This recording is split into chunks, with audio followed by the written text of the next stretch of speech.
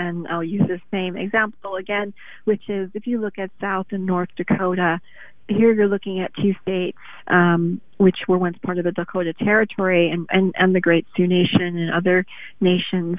It has less than 2 million people, both of those states together, and yet they have 4 senators. Right, each state has 2 senators. Well, you look at the state of California, which has 44 million people, and they have just two, like half the number of senators. And so as you can see in the way in which the balance of power is really given to these rural white voters, and many of them who have this historic connection to the dispersion of Indian land given to white settlers, and are still holding it 5-6 generations later. And so I just really wanted to show kind of, so you were looking at what's happening in Europe, but it has ties here too, and the international ties when you're considering also the impact of Putin's aggression as well, destabilizing any progress that has been made to try to address the issue in a measured way, and the issue of climate change. And so we're almost at the end of time here. I really wanted to thank you for listening, if you have been listening, and just I think it's really important to understand the structure of colonialism and how it impacts things, and to recognize the United States is a colony, and then the impact on colonial powers back in their own homelands in Europe, how that is playing out there, and unless we look at these things in a structural manner, we won't really understand how to change them. And so that's all I have to say this week. Thanks for listening. I'm Jacqueline Keeler, and this has been American Standoff, and hope you have a great week. I'm looking forward to the hearings this evening.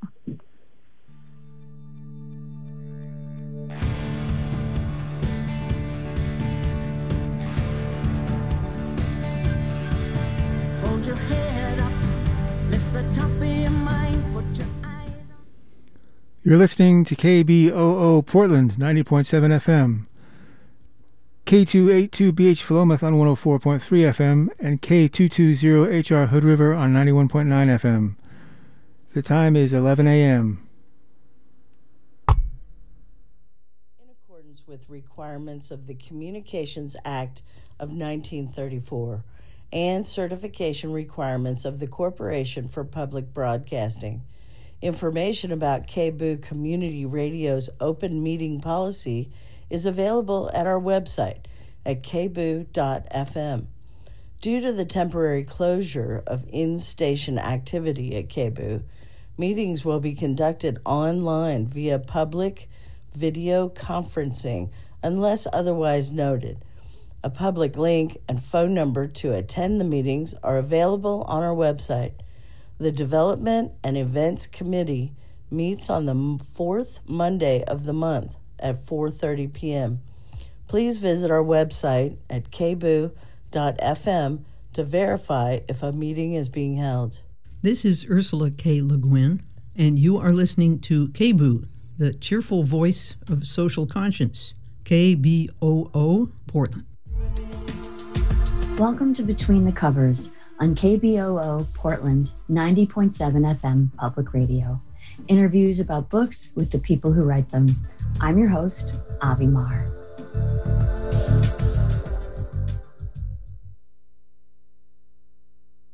Omar El-Akkad is an author and journalist. He was born in Egypt, grew up in Qatar, moved to Canada as a teenager, and now lives in the United States. The start of his journalism career coincided with the start of the War on Terror, and over the following decade, he reported from Afghanistan, Guantanamo Bay, and many other locations around the world. His work earned a National Newspaper Award for Investigative Journalism and the Gough Penny Award for Young Journalists. His fiction and nonfiction writing has appeared in the New York Times, The Guardian, Le Monde, Guernica, GQ, and many other newspapers and magazines. His debut novel, American War, is an international bestseller and has been translated into 13 languages. It won the Pacific Northwest Booksellers Award, the Oregon Book Award for Fiction, the Kobo Emerging Writer Prize, and has been nominated for more than 10 other awards. It was listed as one of the best books of the year by the New York Times, Washington Post, GQ, NPR, Esquire, and was selected by the BBC as one of 100 novels that changed our world. What Strange Paradise, named an instant classic by the New York Times, is the winner of the 2021 Giller Prize and the Pacific Northwest Book Award, and was named a Best Book of 2021 by the Washington Post, the New York Times, NPR, The Globe, and Mail. Lydia Yuknevich says, "What Strange Paradise" by Omar El-Akkad just resuscitated my heart.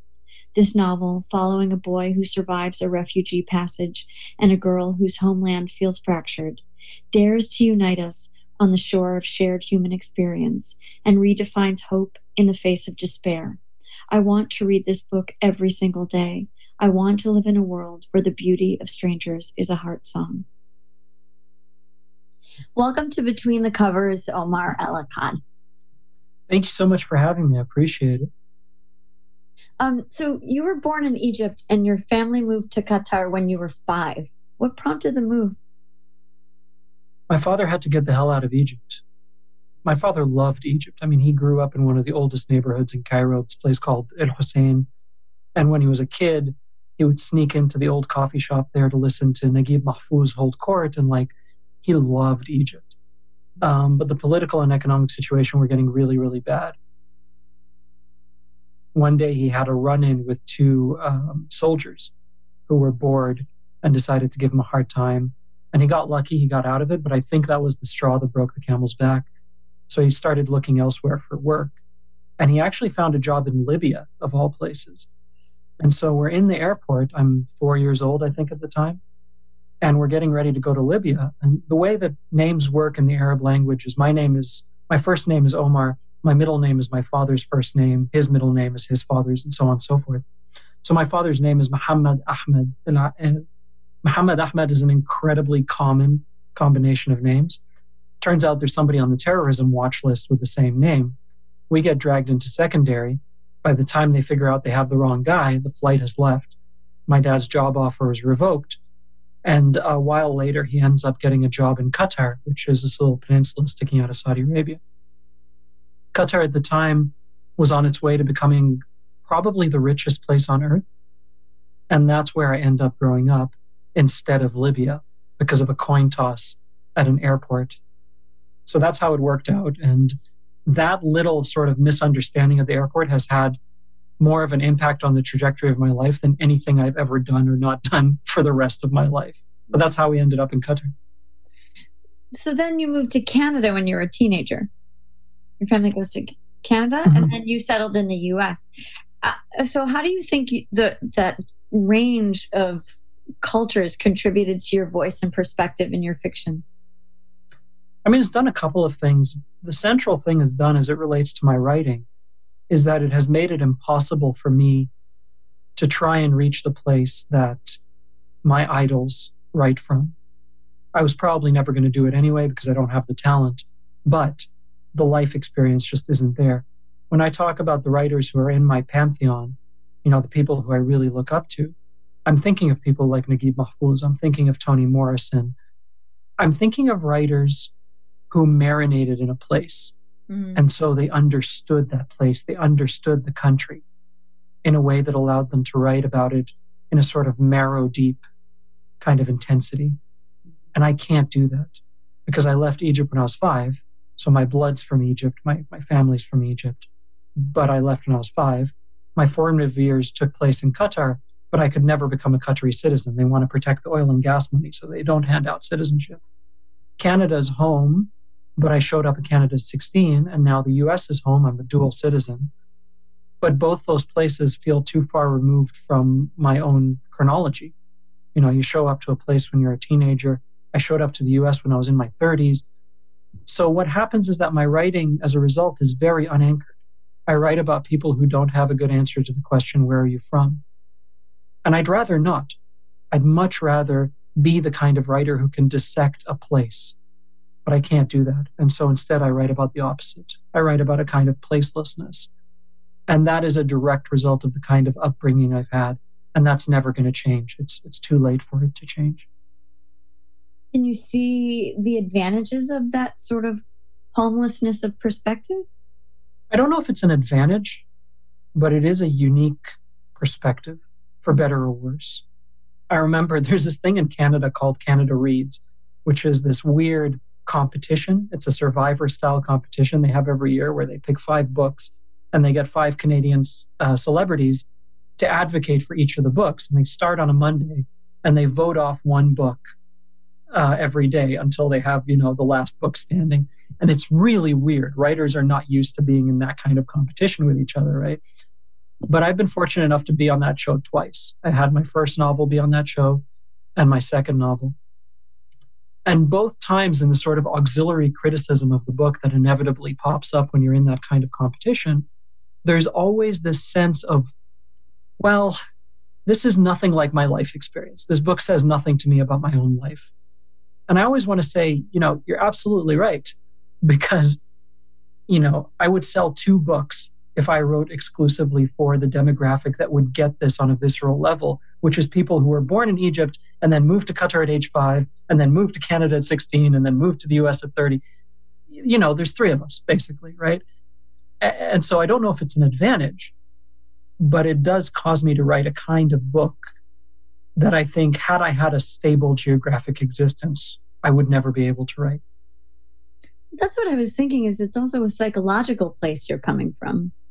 Like you were saying, late arrival to a place and having to make your way. It's a very particular kind of psychic space where you've been walking around. Yeah, I think so. I mean, I spend a lot of time thinking about the hierarchy of home and a hierarchy along the axis of privilege. So the very top of that hierarchy is an actual geography. You can point to a place and say, this is mine. And then as you start moving down, you start to get to more ephemeral and more abstract notions of what home is. There's a difference between the geography is mine versus, for example, what I have, which is a passport. I have legal citizenship in a place, which means that as a brown Muslim guy, I'm slightly less nervous when I go through airport security now because I have the passport, that sort of thing. As you go further down, you start getting into really abstract things. And at the very bottom of the list is where I operate, which is memory and relationships. For me, when I think of home, I don't care in the slightest about Qatar as a place. I don't like Qatar as a place, to be perfectly honest. I don't like going there. But when I think of it as a set of memories and as a set of relationships, that's home. Because, that's where my first kiss was. The place where it happened is now like a Four Seasons and it looks nothing like it did when I was there and so on and so forth. But that's where it happened. And so that's generally where I operate when I think about what home means to me. Home is a set of relationships and home is a set of memories. So I have no direct connection to Brooklyn, for example, but my best friend from Qatar happens to live in Brooklyn now. And whenever I go visit, Brooklyn is home. I don't know a single street. I get lost walking out the door. It doesn't matter in the slightest. My best friend is there, and so that's home. And it's a very sort of, like I said, ephemeral and abstract definition, but it's the one that I have no problem saying, this is mine. As a journalist in Guantanamo during the Arab Spring, you observed what I've heard you call the load-bearing beams of overt violence, the way language is deployed to create distance and allow turning away from violence. By labeling, we dehumanize people fleeing climate or economic disaster and sanitize killing innocent people. Did your experience affect how you wanted to write fiction specifically with that language? It did, very much so. Both at a sort of sentence by sentence level, but also at an overarching level. There's a story I go back to a lot about Guantanamo, which is the day we were touring the prison camps. And I was asking one of the soldiers a question. And I said something like, so when do the prisoners, and as soon as I got to the word prisoners, the soldier stopped me and said, we don't have prisoners here, sir, we have detainees. Because it was vital that they not have prisoners, because prisoner implies a prison sentence, which has to be defined. A detainee you can just hold indefinitely without charge. So even though they interrogated the hell out of people in Guantanamo Bay, there were never any interrogations in Guantanamo Bay. They didn't call them that. They called them reservations. The detainee has an 8:30 p.m. reservation, meant that they were going to be taken into the interrogation sheds. I think it's very difficult to support violence in a vacuum. I think you need those load-bearing beams. If every time the United States accidentally killed some children or a wedding party that they thought was an Islamic terrorist, they called it that, they said, hey, we just killed some children, that would be a lot harder to keep doing. It would be a much harder mistake to keep doing time and time and time again. But when you call it collateral damage, that's a much more distant thing. Mm-hmm. And I think besides the actual weapons of war, besides the bombs and the bullets and the guns, the single most important thing you need to wage war, and to wage war with minimal consequence, is an artillery of language. And that's what's been perfected in places like Guantanamo Bay, is the artillery of language necessary to support the entire infrastructure of violence. And it was an incredibly insidious thing, because even now as I'm harping on about it, part of my brain is thinking, who cares? It's just words. It's not a bomb going off, but it supports a bomb going off. And so when I'm writing, I'm not only cognizant of that particular misuse of language, I'm cognizant of the obligation I have as a writer to stand in opposition of that misuse of language. And so I try to call it out as much as possible in the work, because I think it's something that's very easy not only to accept, but to adopt. You can see this in a lot of media reports. They talk, especially when, for example, domestically, when they talk about anything cops do, a person was killed when a bullet went through their home and engaged with their head, or, whatever weird passive nonsense is being parroted because it came from an official source. I try my best to do the opposite of that. I fail often, but I think it's part of my mission statement as a writer, is to stand in opposition of that particularly cowardly and insidious way of using language. I was thinking when I was getting ready for this interview, it was the latest school massacre happened, and I was thinking about this very point that you're bringing up, is how on earth do they come up with any language that would make anyone be able to excuse dead children? It brought that up for me, what you have been talking about you need a lot of language if you're going to try to get away with that. Yeah, it's an art. It's a dark art, but it's an art form. And the people who are good at it are almost universally rewarded for it. I think of the Ted Cruzes of the world. Ted Cruz has figured out a linguistic mechanism by which to brush these things off. And I'm not saying that in the abstract. I mean that you can go look at his Twitter feed and just search for the phrase lifting up in prayer, and you will see literally about half a dozen lifting up in prayers. Heidi and I are lifting up in prayers the victims of insert massacre here.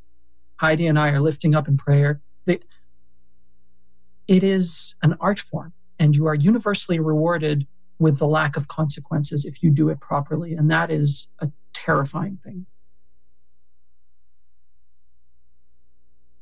You're listening to Between the Covers on KBOO, Portland 90.7. So circling back to your fiction, when you're writing a story where even the basic language of this novel, the word refugee, language around migration, were you conscious of that as you were sculpting the sentences that in trying to tell this story? Yeah, absolutely. I mean, What Strange Paradise as a novel is very much about that strange negative space between people's capacity to understand one another in every possible way, not just linguistically. And a lot of the mechanisms of that are taken from my own childhood growing up in Qatar. Qatar's population is about 90% non-Qatari. It's people who came from elsewhere in the world to cash in on the oil and gas money. And so, as a kid, if you're on the beach one day and you see another child and you want to make friends, you sort of naturally assume that they don't speak your language. And so you're initially resorting to sign language and sort of, gestures and that kind of thing, just because you know the makeup of the place you're in. But I was very much cognizant of the way language is used to classify human beings as well, which is another spectrum of deliberate misunderstanding. Where I lived, and really this applies to most of the world, there is an entire spectrum of terminology for what to call someone who isn't from here. You start at the most dehumanizing, an alien, an illegal, an economic migrant, a refugee. And then as you work your way to the privilege end of the spectrum, if you're a white Westerner living in the Middle East, for example, you don't get any of those terms. You're called an expat. And an expat is someone who's doing the place a favor by being there because they don't have to be, and so on and so forth. So you understand that spectrum sort of implicitly when you have to live in that environment. One of the weird things about tackling that kind of linguistic spectrum in the context of a novel is that, What Strange Paradise is kind of fabulistic. There's parts that are deliberately kind of fantastical.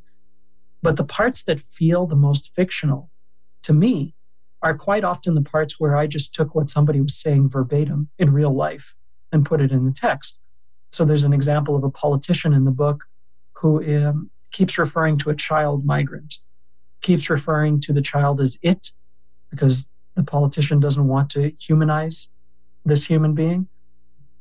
That, when I read it on the page, seemed like cartoonishly evil, like to the point where you're thinking, okay, you could tone this down. That is a verbatim transcript of a real politician in Greece. So that was one of the difficulties of trying to tackle this particular issue, is that we've gotten to a place where it is so ingrained that when you put it down on paper, it almost seems fictional after the fact. And I don't know how to deal with that. That's a weird challenge for a writer. Well, because the layer of desensitizing is so heavy, how do you bring it back to a realism in the language, yeah? Yeah, I think it's a couple of things working in tandem. One is what you just brought up, which is this notion of being desensitized. I think particularly in this part of the world, and particularly during the Trump era, almost as a psychological self-defense mechanism, people learned to be very temporarily outraged because you knew that tomorrow some other scandal or some other injustice was going to come out. And you had to compartmentalize because otherwise you'd be overwhelmed. You'd drown in it, right? Mm-hmm. And so people, I think, developed that kind of defense mechanism of being very temporarily outraged. And I don't blame them for it. I think it's an incredibly destructive thing, but I don't blame them for it. Yeah. The other part of it is that particularly when we're talking about something like people crossing the Mediterranean looking for safety, if you live in this part of the world, there is zero consequence to not giving a damn about those people. There's no downside of any kind other than whatever damage is done to your soul, I suppose. And I think those two things in tandem make it a very difficult problem, not only to assess, but to write about. You have said, I don't know what I'm doing. When you're talking about your writing, I don't know what I'm doing, but I do know why. Can you speak to that in terms of this novel? Yeah, whenever I start a novel-length project, I create this file in my computer called a Y file, which is a Word document that just has two questions in it. What are you trying to do and why? And until I have a good answer to both of those questions, particularly that second one, I don't consider the project viable. I'm not a particularly talented writer. I'm not particularly good at anything, to be perfectly honest, but I am quite stubborn. I think my only real talent is stubbornness. And so I know if I latch onto a project, I'm going to go through all 10, 12, 20 drafts. I'm going to spend years on it. I'm going to wake up one day and it'll, 10 years will have passed or something. And so as a way to preemptively make sure that stubbornness doesn't cost me a decade of my life on a project that ends up being frivolous, I spend a lot of time thinking about why I'm doing something. I don't spend as much time thinking about the mechanics of getting it right because I very rarely, if ever, get it right. You start writing the novel and then the novel pushes back and tells you what it's supposed to be. And that process can take years and years and years. But when you're in the valley and the novelty value has all worn off and nothing is exciting you about it anymore, and you need something to hold on to, that initial thesis statement, that initial mission statement is a great life raft. And so I spend a lot of time thinking about why I'm doing something, even if I have no idea what the hell I'm doing, sentence to sentence. I still know why I'm doing it. What was your why on this book? I think I wanted to write against that privilege of temporary, of instantaneous forgetting. I wanted to take a comforting fable that Westerners have been telling their kids for the last 100 years, and I wanted to invert it to tell a different kind of story. And I wanted there to be a consequence to looking away. I wanted the reader to do the opposite of what I think a lot of us have been doing over the last few years, which is being temporarily outraged, thinking that's enough, and then moving on. I think a novel, if it's anything, it's a place to dwell. And I wanted to say, don't look away. Because these are human beings. These are not statistics. These are not a horrible but unavoidable thing that is happening all the way over there. There is no all the way over there. And in a sense, that is very particular to this project, but in another sense, it's common to almost everything I write. Yeah, it sounds more like an underlying motivation for the persistence that's needed to complete something is that. Yeah, I mean, I was looking at that file recently, a few days ago, because I was teaching a class on plotting a novel. And it was the first time I'd read it in about 5 years. And what was interesting is that a lot of the paragraphs in the answer to the first question, what are you trying to do, had nothing to do with the finished project. Like, we're just so out there and completely unrelated. But the why was pretty solid, was pretty, had maintained its sort of integrity throughout. So I've gotten used to that. One thing changes quite a bit, but the other doesn't. So to talk more specifically about What Strange Paradise, Amir, the little boy at the heart of the story, is lured onto the boat after following his uncle who snuck away from the family. We come later to find out what the intended exploitation was in that being lured. And it's one of the themes of the book I found is exploiting someone more vulnerable in one's community and outside of one's community, the smugglers and soldiers. Are the layers of exploitation an important theme presenting this particular story?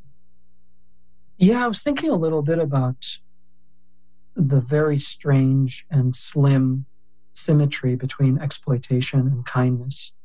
One of the things they have in common is that they both demand asymmetry. There's a line in the book where one of the characters, one of the more villainous characters in the book says, have you ever tried to be kind to somebody who's better off than you? There's an asymmetry that is necessary for both kindness and exploitation to take place. And a lot of the book is about that asymmetry. It's about not only how we order a society when we have asymmetry in place, but how much we order society assuming that asymmetry has to be there. I mean, so many of the systems we've set up in place essentially just assume the existence of an underclass that will always remain an underclass. I mean, I'm not just thinking about some abstract child smuggling ring operating out of North Africa. I'm thinking about the vegetables in your store and how they got there. So much of the systems that we have in place are dependent on a permanent underclass. And this book, I think, takes place at the collision point of the fantasies that people on either side of that class divide have about one another. Here you have these people on a boat who very desperately want to get to Europe because there's this notion that if I can just make it to the West, everything will be okay. And that's not true. A lot of things will be okay relative to the part of the world I grew up in, but a lot of things absolutely won't. And then you have people in Europe saying, well, these people are all barbarians at the gate, and we need to stop them at any means necessary, even if it means wrecking our own society in the process. I don't know that any of that is possible if you don't have a fundamentally asymmetric society. So I think that's what a lot of what the book is dealing with. So you said that Peter Pan is structurally sort of the basis for What Strange Paradise in a way. And I wanted to talk a little bit flesh that out a little bit. So Amir is a lost boy, but instead of sort of freedom and joy and adventure seeking the way Peter Pan defines himself, Amir is a lost boy who's constantly only under attack and in danger. How did you decide to tell the story through Amir? Yeah, I mean, I often talk about What Strange Paradise as a kind of repurposed Peter Pan. And I think people who hear that description and then read the book are expecting sort of, kids in green tights flying around and that sort of thing. And it's not that. It's very much beneath the surface how the referencing is happening. I subscribe to this thing. I often go back to this thing Jorge Luis Borges once said about literature, that all literature is just tricks, and that no matter how clever your tricks are, they eventually get discovered. My tricks are not particularly clever. My central trick is inversion. I take something headed one way and I flip it around, or something to that extent. And in this case, I wanted to invert a popular and comforting fable, a Western one. And I settled on Peter Pan in part because over the last 100 years or so, it has already kind of been inverted. When people talk about Peter Pan today, they generally talk about Peter Pan syndrome or something like that. The man who refuses to stop acting like a child. The origins of Peter Pan are the exact opposite. J.M. Barrie, the playwright who wrote it, when he was a kid, his older brother died in a skating accident. I think it was the day before his 14th birthday or something like that. And it crushed his family. His mother never recovered. But one of the things she would often say to try and comfort herself is, well, at least he'll never grow old. And so that's the origin of Peter Pan. It's not the man who refuses to stop acting like a child. It's the child who never gets a chance to become a man. And I wanted to take that and have it be the basis of my story. That said, there was no interest of mine to sort of make that a very overt thing. So it sort of sneaks under the current for the vast majority of the book. But I was thinking about this notion, obviously, of Neverland and what Neverland as a concept means. And this idea of the two central verbs in Peter Pan, you fight or you fly. And that's it. There are some people for whom that is all of living, is you fight or you fly. All of that seemed very relevant, and doubly so because migration paths in general have a very fabulistic quality to them. Mm-hmm. This notion of crossing the seas, trying to get to shelter, or trying to get to home. And we can go all the way back to the Odyssey, which is referenced quite often in the book as well. There's something very fabulistic about it. And so I wanted to take a comforting fable and I wanted to use it for my own purposes. And that's what Strange Paradise ends up being. So the other main character, Vanna, is also a child, but a young teen living on the island who decides to help Amir. And most of the after chapters are the two innocents moving through systems of exploitation and perversion of power operating. But she's in a privileged position in an unhappy family living on the island. It opened the question of what it is to try to be good or ethical as an observer of cruelty in which your family participates. So I was wondering, what's Vanna here to wrestle with? In my mind, she's someone who is coming to terms with the immense power that elements of chance have had in the trajectory of her life. Mm-hmm. The color of her skin, her choice of parents, her choice of geography to be born into, which of course, these are not choices at all. They're things that happen to you. And her starting to come to this very daunting understanding that whatever she does or doesn't do in life isn't nearly as impactful on the trajectory of her life as these things over which she's had absolutely no control. Obviously, there's an element of projection on my part there because of the way my life has played out. But I think she's trying to figure out what it means to be a decent human being, knowing that the privileges of chance have worked in her favor. And so what you end up with is a person who's being faced with a problem that really no 15-year-old should have to deal with. But she does. And of course, it's magnified many orders of magnitude by the presence of this child who just shows up one day that she knows nothing about, and she decides to help him sort of on the spot and doesn't really know what she's doing. But I think one of the interesting things about her as a character is that there is that element of self-interest that is not going away. Even though she's trying very, very hard to be kind, to be a good person, to do what a good person would do, that idea of being a good person is still the sort of overriding thing. That's what's important, more so than the outcome, more so than anything else, is that she be a good person, which I think of as a trait that I have gotten to know quite a bit more since I came to this part of the world. This notion that me ending up being a good person or doing what a good person would do is the main thing here. That's what matters. And so she's dealing with all of this And she's dealing with it in a context that is much more urgent and fraught because it involves this child who one day just shows up on her doorstep. And she's doing the best she can, I think, is the very least that can be said about her. If you're just tuning in, this is Between the Covers on KBOO Portland 90.7 FM. So one more staying with Peter Pan, if that's okay. Can I bring the general in? So the general pursuing, I mean, that's one of the parts that felt most fairy tale-esque, was the general's, one-minded pursuit of one little boy, and closely resembles Captain Hook. If we're going to stay with the story, why do you think the general stays so focused on one little boy?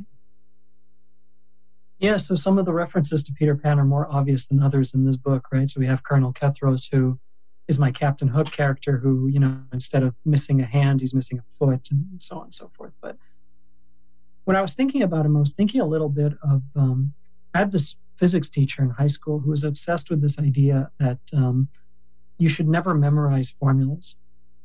You should always be able to derive them from basic principles. So you shouldn't memorize the formula for the arc of a ball that's thrown in a vacuum or something like that. I'll give you distance and speed and position, and you figure it out. And I think of Colonel Kethros as someone who has purely memorized the formulas of manhood, of what it means to be a courageous man, a chivalrous man, so on and so forth. But he has no idea how to derive these things from basic principles of decency or human kindness. And so what you have is a very surface layer understanding of what it means to be a man. Firm handshakes, stand up straight, look people in the eye, the sort of stuff that certainly where I grew up, and I suspect here as well, you're taught when you're a boy by all the men in your orbit that these are very important things. Mm. And if you ever start questioning it, like, okay, sure, a firm handshake sounds really important, I guess, but is that really the sort of what makes a man? That's shut down almost immediately. And so you have the sort of the almost illogical extrapolation of that kind of thinking present in Kethros. Whenever his surface layer understanding of what it means to be a man is pierced in any way by reality, by circumstances, all that's holding it up is violence. That's the one thing he resorts to, partially because he's a military man. He grew up in that kind of environment, partially because of his very specific experience of being a peacekeeper who couldn't keep the peace, and thinking of this thing that I suspect, a lot of soldiers who have been put in that position might think, which is, if we were just allowed to do our job, how many lives could we have saved if we weren't, prevented from doing the thing, the one thing that differentiates soldiers from any other profession. So he has all of these things going on, but it gets him into this very bizarre situation where, for example, there's one scene in the book where he sees a girl drowning in the water, and he rushes in and he saves her, and he does this very chivalrous thing, brings her back to life, and then gets up and smacks her father for not showing up and showing enough decorum in the moment. I think of him as that kind of man. He has an ironclad understanding of what it means to be a man, but it's incredibly shallow. And the presence of this boy is a violation of that understanding, because part of his understanding is that we need systems. What makes a civilized society is systems and order and rules. And here's this kid who's from a different part of the world, who's skirting all of these rules, who's making a mockery of everything he understands to be proper and right. And it enrages him in a way that I think he can't really control. For all the sort of troubling and violent aspects, it is somehow a quiet book, I found. And it speaks clearly instead of shouting about cruelty and hypocrisy. Would you read us a little bit? Sure, yeah. So I'll read you the shortest chapter in the book. The way the book is structured is we open on the scene of Amir, the boy, washing up on the shore of this unnamed Western island, the sole survivor of a migrant shipwreck.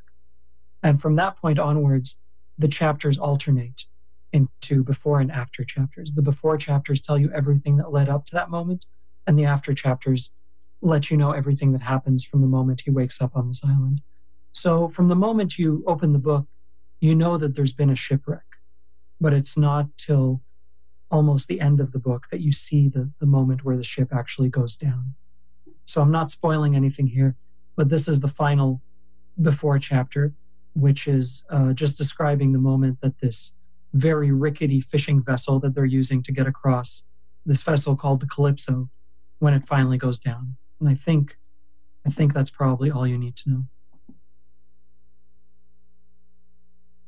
In the last moments, some held on dearly, leaving splinters of nail and streaks of blood between the boards. And although earlier the boat was filled with screaming, of these remaining few, none made a sound. Others, knowing now what was about to happen, what was inevitable, gave in, and without resistance were swept off the deck and into the water. And they too made no sound. In the distance, the island, the colored lights, the music. One final time, the waves lifted the Calypso high. Under the force of a tumbling body, the mast snapped at its base. The sea overwhelmed, drowning the bloom of limbs that struggled to escape the lower quarters. Turning past the point of rebound, the old fishing boat flung its last few occupants still hanging on to the far starboard side into the air. For an instant, the deck became perpendicular to the surface of the water and then, like a closing eyelid, met it. Amir took flight, headlong into the seaborne sky, the roof of the great inverted world. In meeting him, the water was not cold or concussive, but warm and tranquil, its temperature the temperature of a body, the temperature of blood. With ease and without pain, he flew past the surface, past the depths, past the places where light and life surrendered and the domain of stillness began. And then lower, farther, past the crust of a million interlocking bodies who'd braved this passage before him and come to rest at the bottom, sick with the secrets of their own unallowed mourning. Past the smallest flower-white bones, past the world at the feet of the world. To the lowest deep, then a lower deep still. Until finally, to a dry womb of a place, in which were kept safe and unchanging everyone he had ever known, and everyone each of these had ever known, outward forever to encompass the whole of the living and the lived. And each of these the boy met, in their old lives and their new lives waiting, and from each drew confession, and each he felt into, as though there were no barrier between them, no silo of self to keep a soul waiting. Beautiful rebellion, to feel into another, to feel anything at all. And then he surfaced. I love that. I mean, I feel like what makes the book literary, I mean, social commentary, but it's such a literary achievement is the love of language that is so obvious and that allows something so horrendous to be rendered so beautifully. Thank you. That's very generous. I think all of these things, I don't know if you can write a novel and not have to contend with your own obsessiveness. And I'm obsessive about words, and I'm obsessive about sentences and language. Every now and then it works out for me. Most of the time it doesn't. I remember my first novel, American War, which is a very purple book. There's a lot of like descriptive language, like too much of it. And that's after 12 drafts of trying to strip away all the descriptive language. So whenever I go talk to creative writing students, I always want to show them the first draft of that book. People will find out what you're obsessive about, and I'm obsessive about language. Well, it's part of what I loved about it, and part of what's in the question is about implicating of that sort of casual back and forth power, racial implication. I think it is salient, but I hear what you're saying, that you even wondered whether or not a Western reader would even take it up in the way you were trying. Yeah, I was worried because, I mean, there's no other way to really say this. It's a deeply manipulative book in terms of what it's trying to do to the reader. It's testing the reader's tolerance for a particular emotional frequency, and it's doing it in a way that only becomes apparent over time. And that's not because I'm some kind of like misunderstood genius. That's a very deliberate thing.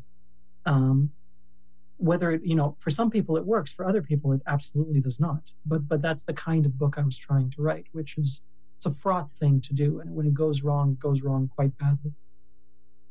But it's part of what I love about the effort of the book is to bring about more responsibility in the reader. That's what I was getting at with my question, in staying in what's actually happening, not the way people want to see what's happening. So I appreciate you using the word manipulative. I might not not use such a pejorative term, but you seem to favor them when you're talking about yourself. It's, I think, I don't know that you can undertake something like this and not, you can lie to everybody else, but I think you sort of have to be honest with yourself about what it is you're trying to do. Yeah. I used to think when I was younger that these books would have this incredible world-changing effect, in the sense that, you'd read American War, and that would, American War would cause the West to stop bombing brown people, and so on. And none of that is true. And in the end, you have to live with the fact that maybe the book does nothing. But even if that's the case, I think you should be absolutely certain of what your intent is, on the off chance that the book doesn't achieve nothing, but it achieves something more than nothing. So I try to be honest about that, even if the books, again, are elaborate tricks, to use the Borges quote. Even if they're elaborate tricks, I should know what the function of those tricks is, or what the intent of those tricks is. Mm-hmm. Mm-hmm. You don't name the country in the book where the after takes place, but in thinking about the media coverage of, boatloads of people drowning in the Mediterranean trying to get to Greece, one of the most chilling aspects I found about the book was the backdrop of these tourists waiting for the beach to open back up. Was it intentional to leave the name of the country out because of how every country is turning people away? And yeah, it was intentional for that reason, but that's not the primary reason. That's one of the secondary reasons. The primary reason, I think, had to do with the notion of the fabulistic quality of the book, particularly as it relates to the plot and how that all concludes. I talked earlier about before and after chapters. It was very deliberate on my part that the before chapters be hyper-specific in geography. All those places exist. Whereas the after chapters, which take place on an island that is very closely modeled on the eastern coast of Crete, it's never mentioned in the book, but that's the geography that I was manipulating. When I got the copy edits back for this novel, the copy editor kept asking, what is cloudstone? What are sunhead swifts? What are all these plants and animals? I've Googled them and I can't find any reference to them. And I have to say, yeah, they're all made up. The entirety of the flora and fauna on the island is made up. It was very important to me that there be that distinction between the geography of the world of the before chapters and the same of the after chapters, because of what I was trying to do with the fable I was trying to tell. That has resulted in some pretty weird interpretations of what's happening in this book. The first 4 people to read the manuscript had 4 entirely different conceptions of what was happening in it. And since that time, I have gotten some really interesting descriptions of what people think is happening. Even now, if you go to the Goodreads page, there's a bunch of questions from readers, all related to the same part of the book. I won't go into any more into that, but yeah, I was deeply aware of this desire to make everything in the after chapters be very sort of fabulistic, and to become more fabulistic and more fantastical as those chapters progressed as well. You're listening to Between the Covers on KBOO Portland 90.7. Well, going back to what you were saying just before that question, I feel like in the nonfiction world, in the news entertainment world, it doesn't inform in the way a character-driven narrative kind of sticks with people. And so I wonder about that, the after chapter distinction that you're saying about the fable. Yeah, I mean, that's one of the fascinating things about, I write these deeply political novels, so that there's no getting away from contemporary reality. Even the first novel, American War, which is set 50 years in the future, is not a futuristic novel. It's very much like an indictment of the Bush and the Obama years, or an attempt at that anyway. And so that means that for the research material and for the things that I'm referencing in my fiction, we are talking about contemporary, current affairs, politics, so on and so forth. And that led to a couple of really fascinating problems, one of which going back to this notion of reality being more fictional than the fictional. There's a couple of moments in the book that I consider to be the most fictional seeming in the book that are actually verbatim transcripts of real political exchanges. The politician who says, well, if all these refugee women are coming here without their husbands, if their husbands are all dead, why do they keep asking for birth control? That's a real thing. There is a speech that Amir's family is watching in Egypt where this so-called general from the Egyptian military is giving this press conference. That's talking. Yeah, he's talking about how the Egyptian military has devised a cure for all diseases, and he gets a standing ovation. And it's the most nonsensical thing in a fairly nonsensical book in terms of its relationship with reality. And it was you can look that press conference up. That's a real thing that happened. And so, you think of fiction as having this obligation to intrude on reality. And that's a very hard mission statement to keep up. You're living in a time when reality is intruding on the fiction. That was one of the central challenges of putting this book together. That was a very chilling finding, what you just taught me. Oh. So while I was doing research, I did end up reading Incident at Owl Creek. And I after I finished What Strange Paradise, and I'd love to talk about the similarity you've spoken about in the structure, but I don't want to spoiler anything. Is there a way to talk about your decision to end the book with that? I mean, is there a way to talk about it? Because it's the way it spins the idea of hope and the fragility of the wished for ending in the desperate sort of journey that Amir is on. If there isn't, you can just say no. But is there? Yeah, this is what I meant earlier when I was talking about the book testing a reader's tolerance for particular emotional frequency, because it keeps pushing and pushing against the expected, and then and then it stops pushing. I will say that the book is very, very different at a fairly fundamental level, depending on how familiar the reader is with the two works quoted in the epigraphs page. Peter Pan, the original Peter Pan by J.M. Barrie, and An Occurrence at Owl Creek Bridge, which is a fairly famous short story, particularly in this part of the world. I remember I was doing a planning meeting for an event with Margaret Atwood, of all people. For some reason, she decided to have me on. I'm fully name dropping here, and I'm not ashamed to say it. We're just going to keep going with that in a minute anyway. Yeah, right. So for some reason, she decided to have me on for this event, and we were doing a planning Zoom meeting. And we have the same publisher in Canada, so she'd gotten her hands on the manuscript. She'd read it. And of course, because she's read everything that's ever been written, she immediately was like, oh, I see what you were doing with that quote up front. Don't think it slipped past me. And I thought, no, it slipped past my editor. Like, it slipped past pretty well everyone else. Yeah, it's part and parcel of the world as we would like it to be versus the world as it really is, and the many battlegrounds in which those two things go to fight it out. This book is one of those battlegrounds. It's a constant fight between the world as we wish it to be and the world as it is based on our action or inaction. And it could have been maybe a better book if I'd gone in a different direction, but it needed to. This is the book I needed to write. And I can tell you, I went through 8 drafts. The only thing that didn't change, the only thing I had from draft 1 through draft 8 was the opening paragraph and the closing paragraph. Oh, those were welded to the manuscript. Everything else got changed. Oh, that's so good to know, because I thought at the penultimate ending, I thought I couldn't ask for a better ending.